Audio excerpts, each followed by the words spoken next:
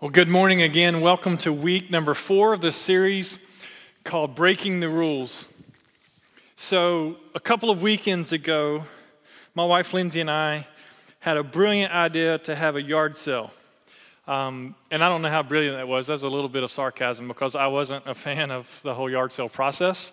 Fortunately, we had family that helped us get some things together that we could sell. Here's kind of, picture this. My grandparents live in Toccoa, and when I was like a junior in high school, they built this house up there with an unfinished basement.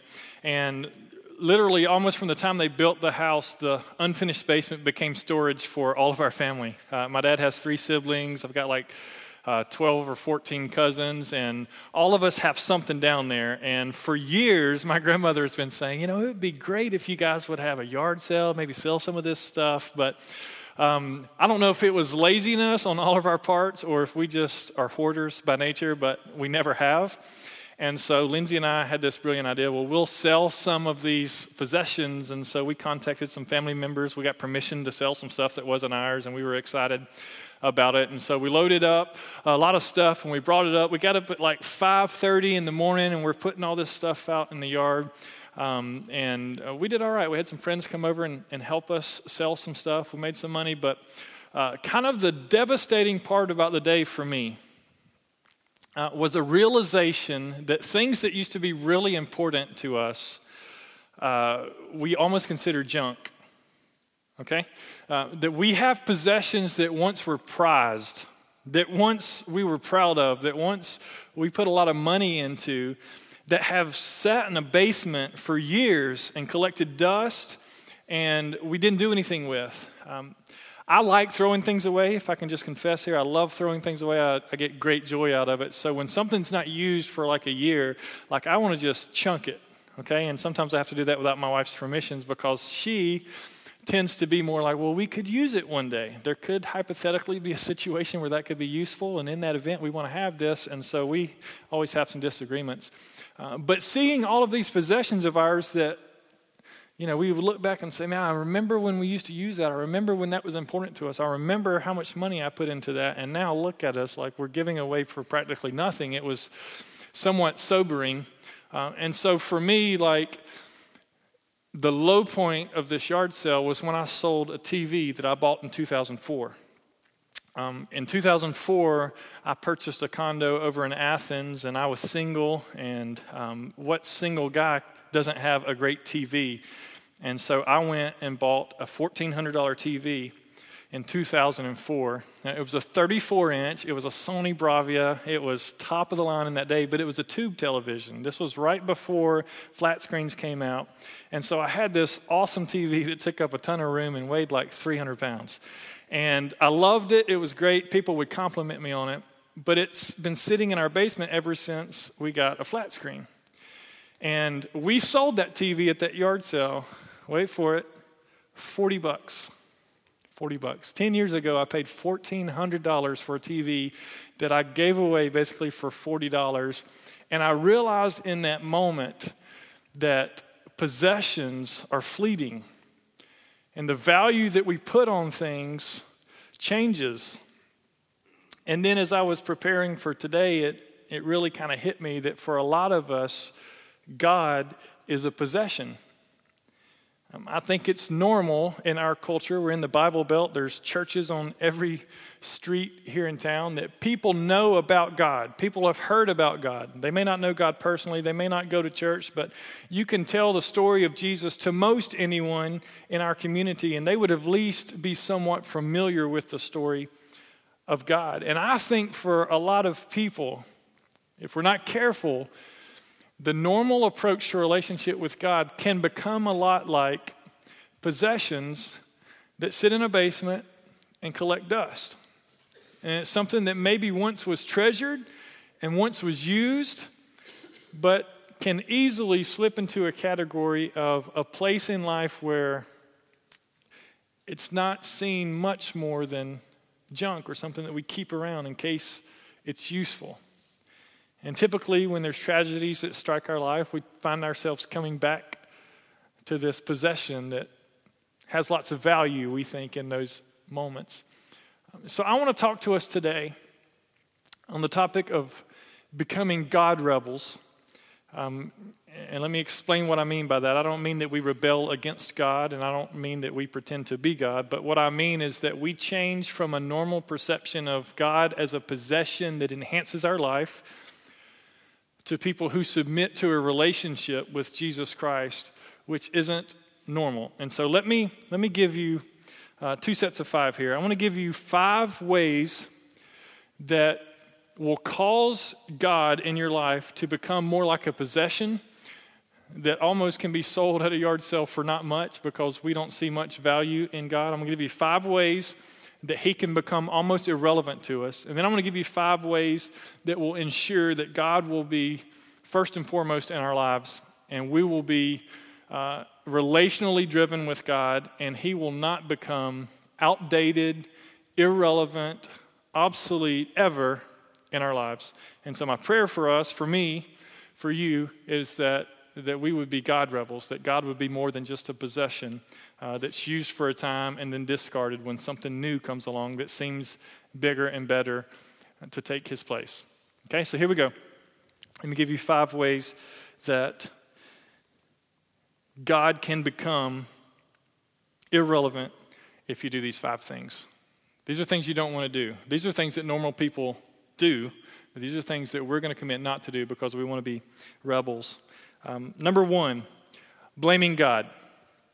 If you want God to become irrelevant in your life, if you want God to seem like a possession that isn't useful anymore, then practice blaming God any chance, any opportunity that you get. Here's the normal view of God in our culture, is that God is a possession that enhances, enriches, makes our life better. And when something happens in our life that doesn't make our life better, we tend to turn and say, God, you didn't make my life better. My life's not perfect. And so therefore you failed me, you fell short. Things that I believed about you or in you weren't true. And so, I'm blaming you. God, this is your fault. You're to blame for this. My life's worse because of you. You could have prevented this, which he could have. You could have stopped this, which he could have. But for whatever reason, he didn't. And so we get into this place of blaming God for things in our life. And I'm not positive where this mentality comes from, because if you read Scripture, there's no promise that everything in your life will be perfect if you follow Jesus. In fact, Jesus himself in Matthew 16:33 and John 16:33 said that in this world you will have trouble. You will. It's a promise. In this world, you will have trouble. If you follow Jesus, if you claim to be a Christian, if God is more to you than just a possession, then you will have trouble. But the good news is that he goes on to say, but take heart because I have overcome the world. So in this world, you will have trouble, but take heart, I've overcome the world. And so Jesus promises us trouble, but then when trouble comes, we tend to blame him for it. And he warned us that it was coming. He gives us strength to get through it. He helps us to understand that he's overcome anything that seems like an obstacle in our life. And so we tend to find ourselves at places where we don't trust what it says. James goes on to say in chapter 1, verses 2 through 4, that we are to consider it pure joy whenever we face trials of many kinds, because we know that the testing of our faith develops perseverance. And perseverance must finish its work so that we may be mature and complete, not lacking anything. And so James, who was a follower of Christ, was a leader in the early church, would say to you and to me that it's the trials, it's the difficult seasons that actually help us mature in our faith. That it's actually worth considering joy because it's such a necessity in making us who God wants us to be and learning to trust him in every situation, that we can rejoice in those difficult times when the world and normal people don't. But if you want God just to be a possession, if you want to look back over the course of your life and say, I remember a time when I was really close to God, when God was really important to me, but he doesn't seem to be now, then blaming God will help you head in that direction. Number 2, the second thing that you can do if you want God to become irrelevant in your life is you can hang around bad influences. Hanging around bad influences will help you be normal when it comes to an approach to God. Because hanging around bad influences always has a negative effect on you when it comes to a relationship with God. In fact, Paul, who was a leader in the early church and wrote half of the New Testament, he left us this scripture in 1 Corinthians chapter 15, verses 33, where he says, "Do not be misled. Bad company corrupts good character." Do not be misled. Do not be deceived. Do not be led to a place where you think something differently. Bad company corrupts good character. And if you find yourself hanging around bad influences, you are guaranteed to feel a negative effect when it comes to your relationship with God. Now, we try to justify this in the church world by saying that we want to make a difference in the lives of people who may be bad influences on us, and so we have this ambition. There's always students who want to date someone who's not a Christian, who's probably a bad influence, and who thinks I can make a difference in their life. And so it's kind of a coined term, missional dating, is I'm going to date someone in hopes that they're going to come to know Jesus. And the truth is with great intentions, you can enter into relationships with people of bad character, but every time their influence will always impact you negatively, more so than you'll impact them positively. Am I saying that you should not be friends with people who may be bad influences? No. Am I saying that you cannot have a relationship with people who are bad influences? Am I saying that if you have a mom or dad that's not a follower of Christ, that you should move out of the house? If you have a brother or a sister who is a bad influence, that you should disown them? If you have a classmate or a coworker that you're around a lot, that you should change jobs or switch schools and avoid them like the plague? No, not at all. I would never tell you that. But what I'm saying is when you make a willful decision to enjoy the company that's bad influence on you, and you willfully get to a place where you enjoy the influence that's being rendered upon you, then at that point you have submitted who you are to their influence. And so no longer do you have a relationship that's face-to-face, but you have a relationship where you're following them. And you are allowing their influence to have an impact on your life. And every time, it's going to leave you in a place where you're going to look back over your life and you're going to say, God used to be more important in my life than he is now. And maybe now you can look back over your life and say, man, since I've been dating so-and-so. Maybe you can say, since I've been hanging out with so-and-so, since I've been friends and spending so much time with so-and-so, I'm not as close to God as I used to be. And that's this truth that Paul leaves us with, that bad company corrupts good character. Don't be deceived. Don't be misled. It's true. It's going to happen. If I were to stand on this stage and someone of bad influence were to stand there, and I would make it my goal to pull them up to this stage in hopes to make their life better and have a positive influence on their life, it will always be easier every time for them to pull me off the stage than for me to pull them on the stage. And it's this truth that Paul leaves us with. If you want to be normal when it comes to a relationship with God, if you want to be normal, then you allow yourself to hang around bad influences and allow them to speak into your life and open yourself up to their influence, and you will always be led to a place that's further from God every time. Number 3 is you give in to temptation. Giving in to temptation is a normal approach to life with God that leads us to a place where God is irrelevant, outdated, obsolete, because temptation always has an empty promise that there is something that could fill our lives more than God can. Here's what James says in chapter 1, verses 13 through 15. He says, "When tempted, no one should say, 'God has tempted me.' For God cannot be tempted by evil, nor does he tempt anyone, but each one is tempted when by his own evil desire, her own evil desire, own evil desire, he is dragged away and enticed. Then after desire has conceived, it gives birth to sin, and sin, when it is full grown, gives birth to death. It's not a sin to be tempted, but it's a sin to give in to temptation. It's not a sin for a desire in your heart to creep up and you have a thought, but it becomes a sin when you allow that thought to be put into action and you embrace the empty promise that that thought brings to your life.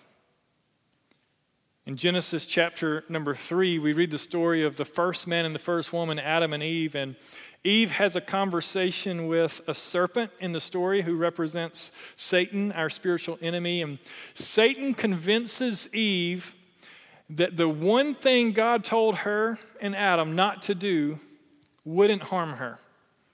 God put Adam and Eve in a garden. He says, you are to have anything in this garden that you want. You can eat from any tree, but the tree, the knowledge of good and evil, you are not to eat from. That's the only thing that they had to obey. It's the only rule that they had.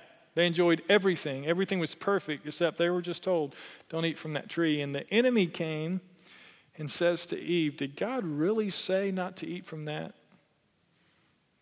Did God really tell you? Do you really think that he'll be mad at you when you eat that? Come on, just take one bite and you'll see that God's just trying to keep from you something that's good.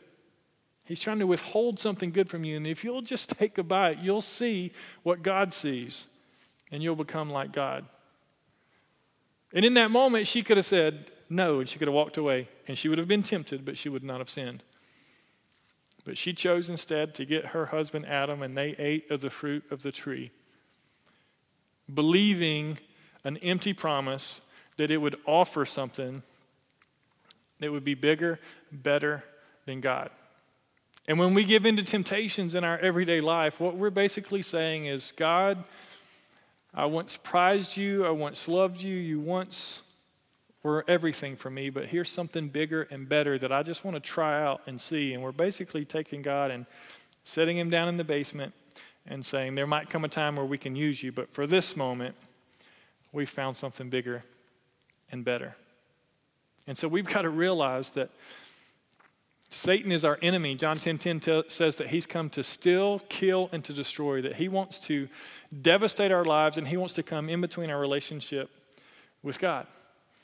And if we allow temptations to be embraced, if we give in to temptations, every time, God will become more and more irrelevant the more and more we embrace temptations. Number 4, loving the world. Loving the world. Did you know by just simply loving the world, you can become further and further from God? That God in your life will become more and more obsolete the more and more you love the world. Listen to what John says in 1 John 2:15.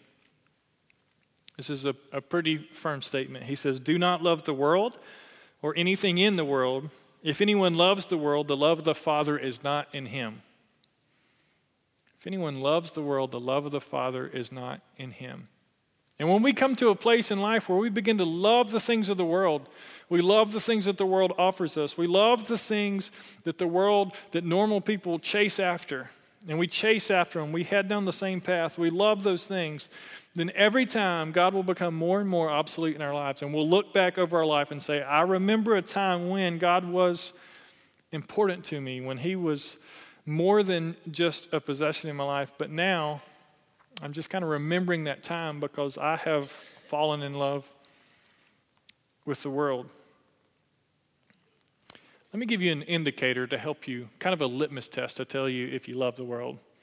And again, this is just something for you to wrestle with in your own heart. It's something that I wrestle with in my heart. Luke chapter 12, verse 34. Matthew also records this statement. Where your treasure is, there your heart will be also. Where your treasure is, there your heart will be also. What do you spend your money on? Where do you put your treasure? Because where you put your treasure is where your heart's going to follow. It's the things that you're going to fall in love with. But you can also look at what you have put your treasure what you've put your treasure in, and you can just say, that's an indicator to me of the things that I love. And so you can look at your checking account, you can look at your statements, and you can say, what is it that I love in life? Like if you're not generous, if everything you spend is just on you, if it's all about possessions, if you're spending more than you even make on things, then it's an indicator. It just lets you know, hey, I'm falling more in love with this world than I should. And we can always take a step back and say, I need to adjust some things in my life because I've allowed myself to fall in love with the world, and my money just indicates where I've fallen in love. Do you love the world? Is the world something that you live for? You know, it's a broken world. You know that we live in an evil, broken world. But when we begin to love things of the world, it causes us to drift further away from God. And so if you want to be a normal Christian, if you want to look back over your life and find God down in the corner of the basement with dust because you think he's just a possession, then you love the world. And that'll lead you to that place. Lastly, number 5 is what I'll say, faking it. Faking it. In the business world, there's a term that you should fake it till you make it. So if you've started a new business and you want people to think that you've got your act together, you want people to come and buy your product, your service, then you just act like you've got everything together, and then one day people will believe that you have everything together and they'll begin to spend money on what you have to offer, and you'll find yourself in a place where what you faked actually helped you make it, and so therefore you're at a place now because you faked it that led you where you wanted to be. But that doesn't work with God. It doesn't work with God, and I'm afraid that normal Christians far too often fake it when it comes to a relationship with God. Is that they want to have a perception, is they want to have an image of being close to God, and they go through motions, but there's not a lot of authenticity when it comes to that relationship. Let me read to you what Jesus said in Matthew 7:21. He says, "Not everyone who says to me, 'Lord, Lord,' will enter the kingdom of heaven, but only he who does the will of my Father who is in heaven." It's not enough just to say something. It's not enough just to promote an image, but you've got to live a life. You've got to be genuine. You've got to be authentic. You've got to be who you say you are. You can't fake it and be close to God. It just doesn't work. And the longer that you fake things, the longer that you convince yourself and others that you've got everything together when it comes to a relationship with God, the further and further you're going to be from God. And one day you're going to look back in the basement and you're going to say, oh man, I remember a time when things were really special between me and God. That was awesome, but that was so long ago, and that is not as valuable to me today as it is. And I think those 5 things are 5 things that normal Christians do, that normal people who perceive God as just a possession to enhance their life, that's a normal practice in their life. But here's what I want to ask us to do, is I want us to be God rebels, meaning that God's not just a possession of ours, but he's someone we have a relationship with. And he's someone that we fall in love with. He's someone that we submit to, someone that we give our lives with. And there's 5 ways that I think we can do that. I'm going to go through these really quickly with you. This is how to prevent God from becoming obsolete in your life. Number 1, you're going to know all these things, is you read your Bible. Just read your Bible. Normal Christians don't read their Bible. They think they can hear a message on Sunday and that's enough for them. They don't spend quality time reading the Bible. They don't. And so normal Christians don't read their Bible, but if you want to have a deep relationship with God, you have to read your Bible. You understand that God's word is living and powerful. It's sharper than a 2-edged sword. It's his love story for us. It's a collection of writings that help us to see God's plans for our life. Its truth pierces our hearts. It helps us to see who we are in light of who God wants us to be. It renews our minds, and it puts us on a firm foundation that can never be shaken. And you know, there's honestly no excuse for us not to know God's word these days. With all the resources that are available, with all the technology that's available, today. You can have God's Word on your phone if you have a smartphone for free. You don't have to spend any money. You can download an app called YouVersion, Y-O-U, and you can have at your disposal at any given moment access to the living, breathing Word of God, the inspired words that God left for us to be followers of Him. And on lunch breaks, we can read God's Word. In downtime, when we have 2 or 3 minutes, we can read some verses of God's Word. We can subscribe to reading plans that help us walk through different truths of God's Word and have an avenue by which we can do that. We have access to sermons that are preached by the best preachers in the world. At the click of a mouse on computers, we can watch sermons from the greatest preachers ever. You can have God's Word in your life as much as you want to. Not everybody in the world can say that. There's still places where people aren't allowed to have God's Word. But that's not true for us. And even though it's so accessible and have such potential and power to change our lives, normal Christians, they don't read God's Word. But if you want to have a true, authentic relationship with Jesus where He's always relevant in your life and He's always near to you, you just read God's Word. Number 2, worship God. Worship God. This word worship that seems like some churchy thing that we do, it's a lifestyle. It's a way that we give worth to God. It should be easy for us when we come to church to worship God, right? Because we intentionally lead you in songs about the hope that we found in Christ, and so we lead you in songs that we would classify as worship songs. And how many times do we find ourselves, though, even in those moments, feeling like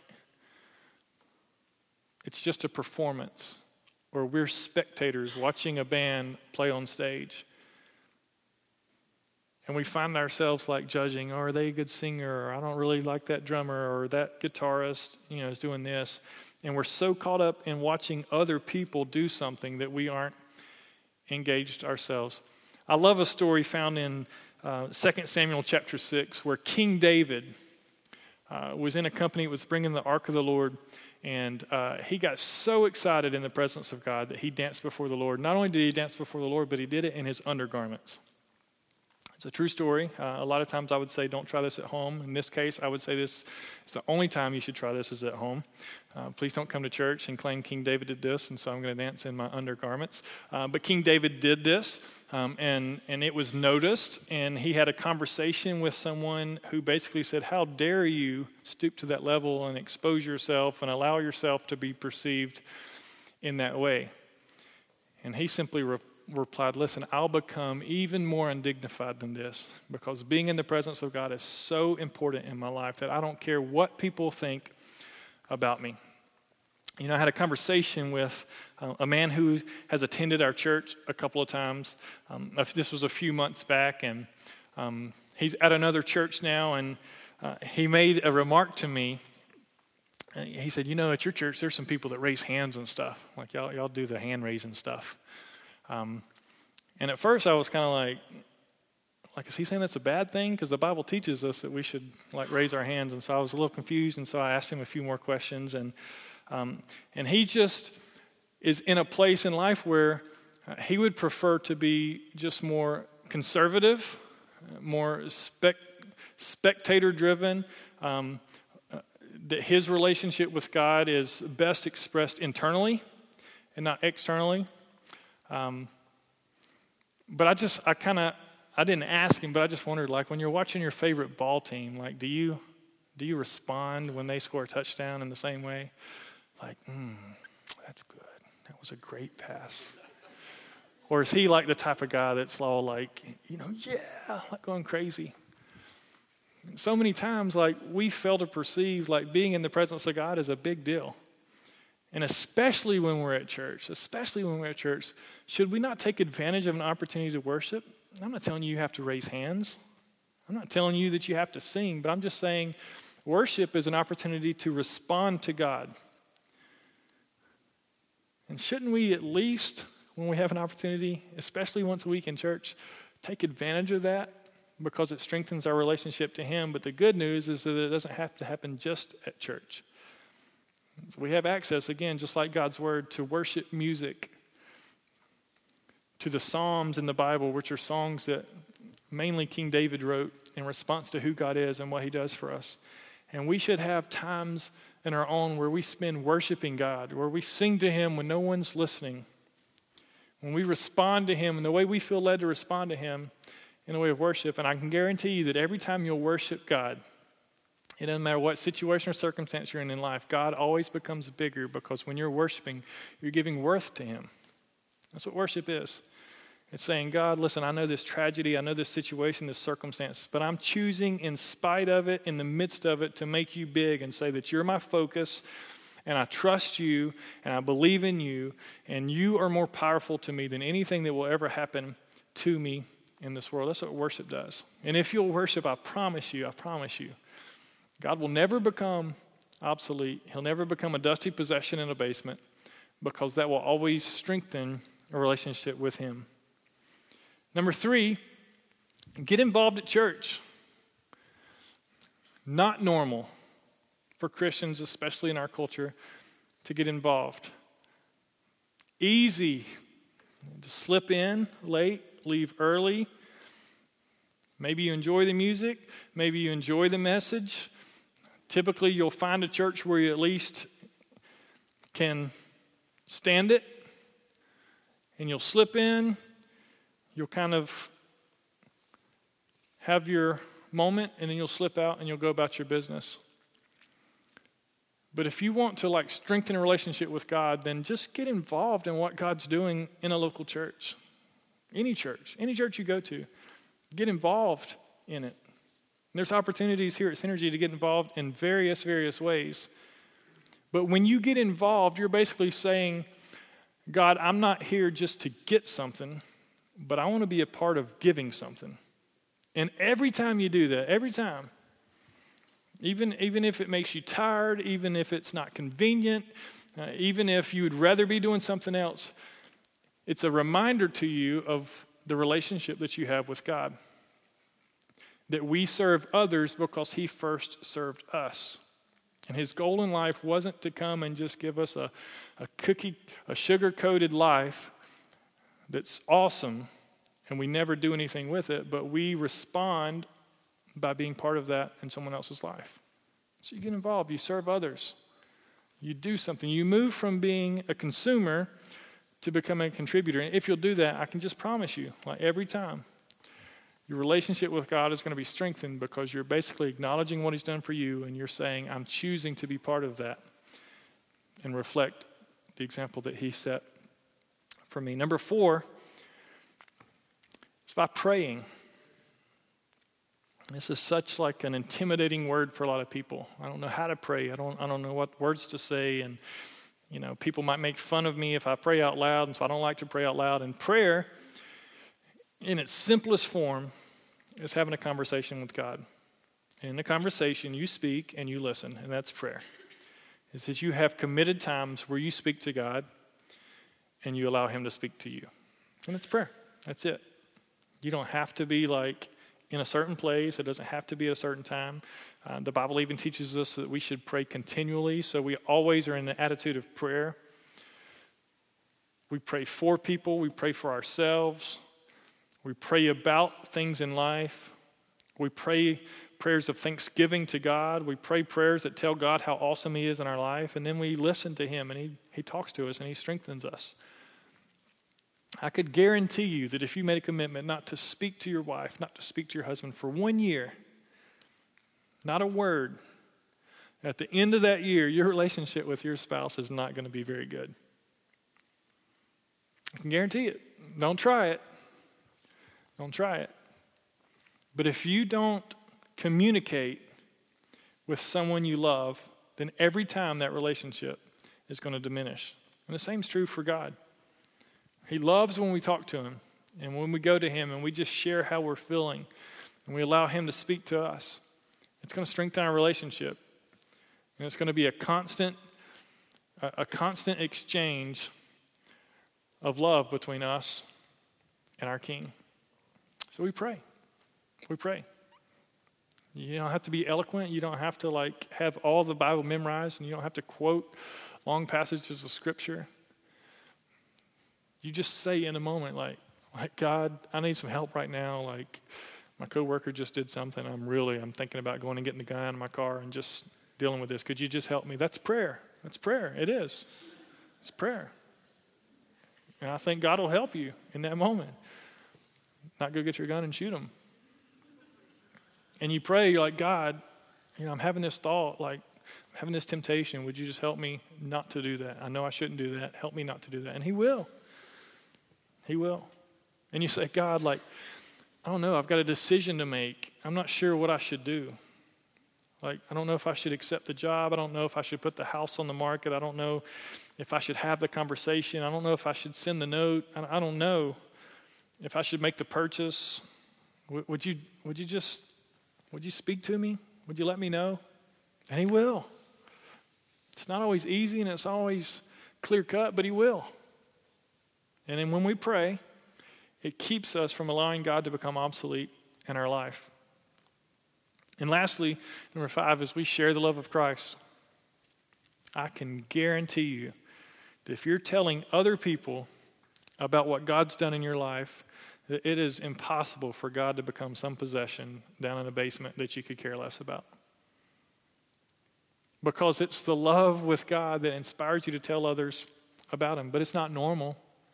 It's not. Normal Christians don't tell others about Jesus. Normal Christians say, hey, I can believe something and I don't have to go to hell, and that's awesome. Yeah, I'll take that. Sign me up.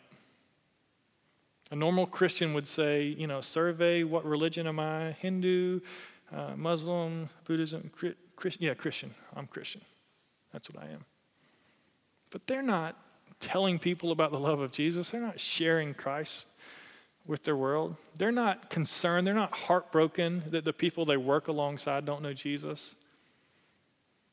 They don't pray for their neighbor who is far from God, who if something were to happen to them this afternoon would spend eternity separated from God. They don't have a burden for people who don't know Jesus. But if you'll take a step and just say simple things like, hey, I'm praying for you. Just let me know if I can ever talk with you about anything. I'd love to sit down with you and maybe share some scriptures. Maybe I could be an encouragement. If I could ever do that, just let me know. Hey, can I tell you what God has done for me? My family's been praying for 6 months now for X, and God did it. I just felt like sharing with you, man. God did something really cool for me. Do you know what that does for your relationship with God? Man, it strengthens it. It builds you up. Makes you fall more in love with him. It's like having a girlfriend that you never tell people about. It's like I'm secretly dating somebody, but I don't want nobody to know about it because I'm not proud of who I'm dating, maybe. But we have this God that we're not proud of. It's kind of the same thing. For normal people, God is a possession. And possessions, like every other possession you have, are fleeting. And there will come something bigger and something better. And 10 years after you pay $1,400 for a TV, you're going to sell it for $40 because it's not worth much anymore. And if you allow God to be a simple possession in your life, then you'll go through a season where God is really important to you. But if that's all he is a possession that enhances your life, and there will come a day, in your mind, he's not as important as other things. And you'll find something bigger and better. And you'll look back and say, oh, I remember when God was really important. I remember looking through my yearbooks, and I remember those possessions, and I forgot I had that. Those were the discoveries I made in this yard sale experience. And I don't want God to be that possession for any of us that we look back on and say, I forgot about that. I forgot about God. Oh man, yeah, he was really awesome for a time. Yeah, that was a great season of my life. But then you look back and you're like, I am so far from there right now. I'm so far removed from that. And if you blame God, if you hang around bad influences, if you give in to temptation, if you love the world, and if you fake it, and that'll be your story one day. But if you'll read your Bible, if you'll worship God, if you'll get involved at church, if you'll pray, if you'll share the love of Jesus with other people, then he'll be a friend that's closer than a brother. And you'll always go through life knowing that you have a Savior that's on your side. It's easy to drift. It comes natural. It's normal. It's easy for us to look back on a time when we were closer to God. But let's commit to making sure that God is always close. The truth is God never goes anywhere. We do. So let's commit that we will never drift far from God. Can I pray for us? Lord, thank you for who you are and what you've done in our life. Thank you for not being just a possession. Thank you that we can know you. That though you created the heavens and the earth, and though you spoke everything into existence, and though you gave your life on a brutal cross for our sins, and you paid the price for us to have a relationship with you, we can know you. You're not just a historical figure. You're not just someone we read about. You're not just a religion, but we can know you, God. I thank you that we can know you. And I pray that we won't be normal when it comes to a relationship with God, but we'll be rebels. And we won't just follow the crowd, and we won't just accept average, but we will passionately pursue you with everything that's in us.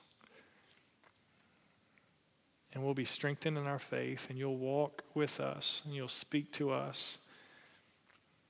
You'll bless us. You'll strengthen us. You'll help us through the most difficult times of our lives, and you'll help us to rejoice in the biggest events that we'll ever go through. I pray that you'll be a true God in all of our lives, and not just a possession that has an expiration date. In Jesus' name I pray. Amen.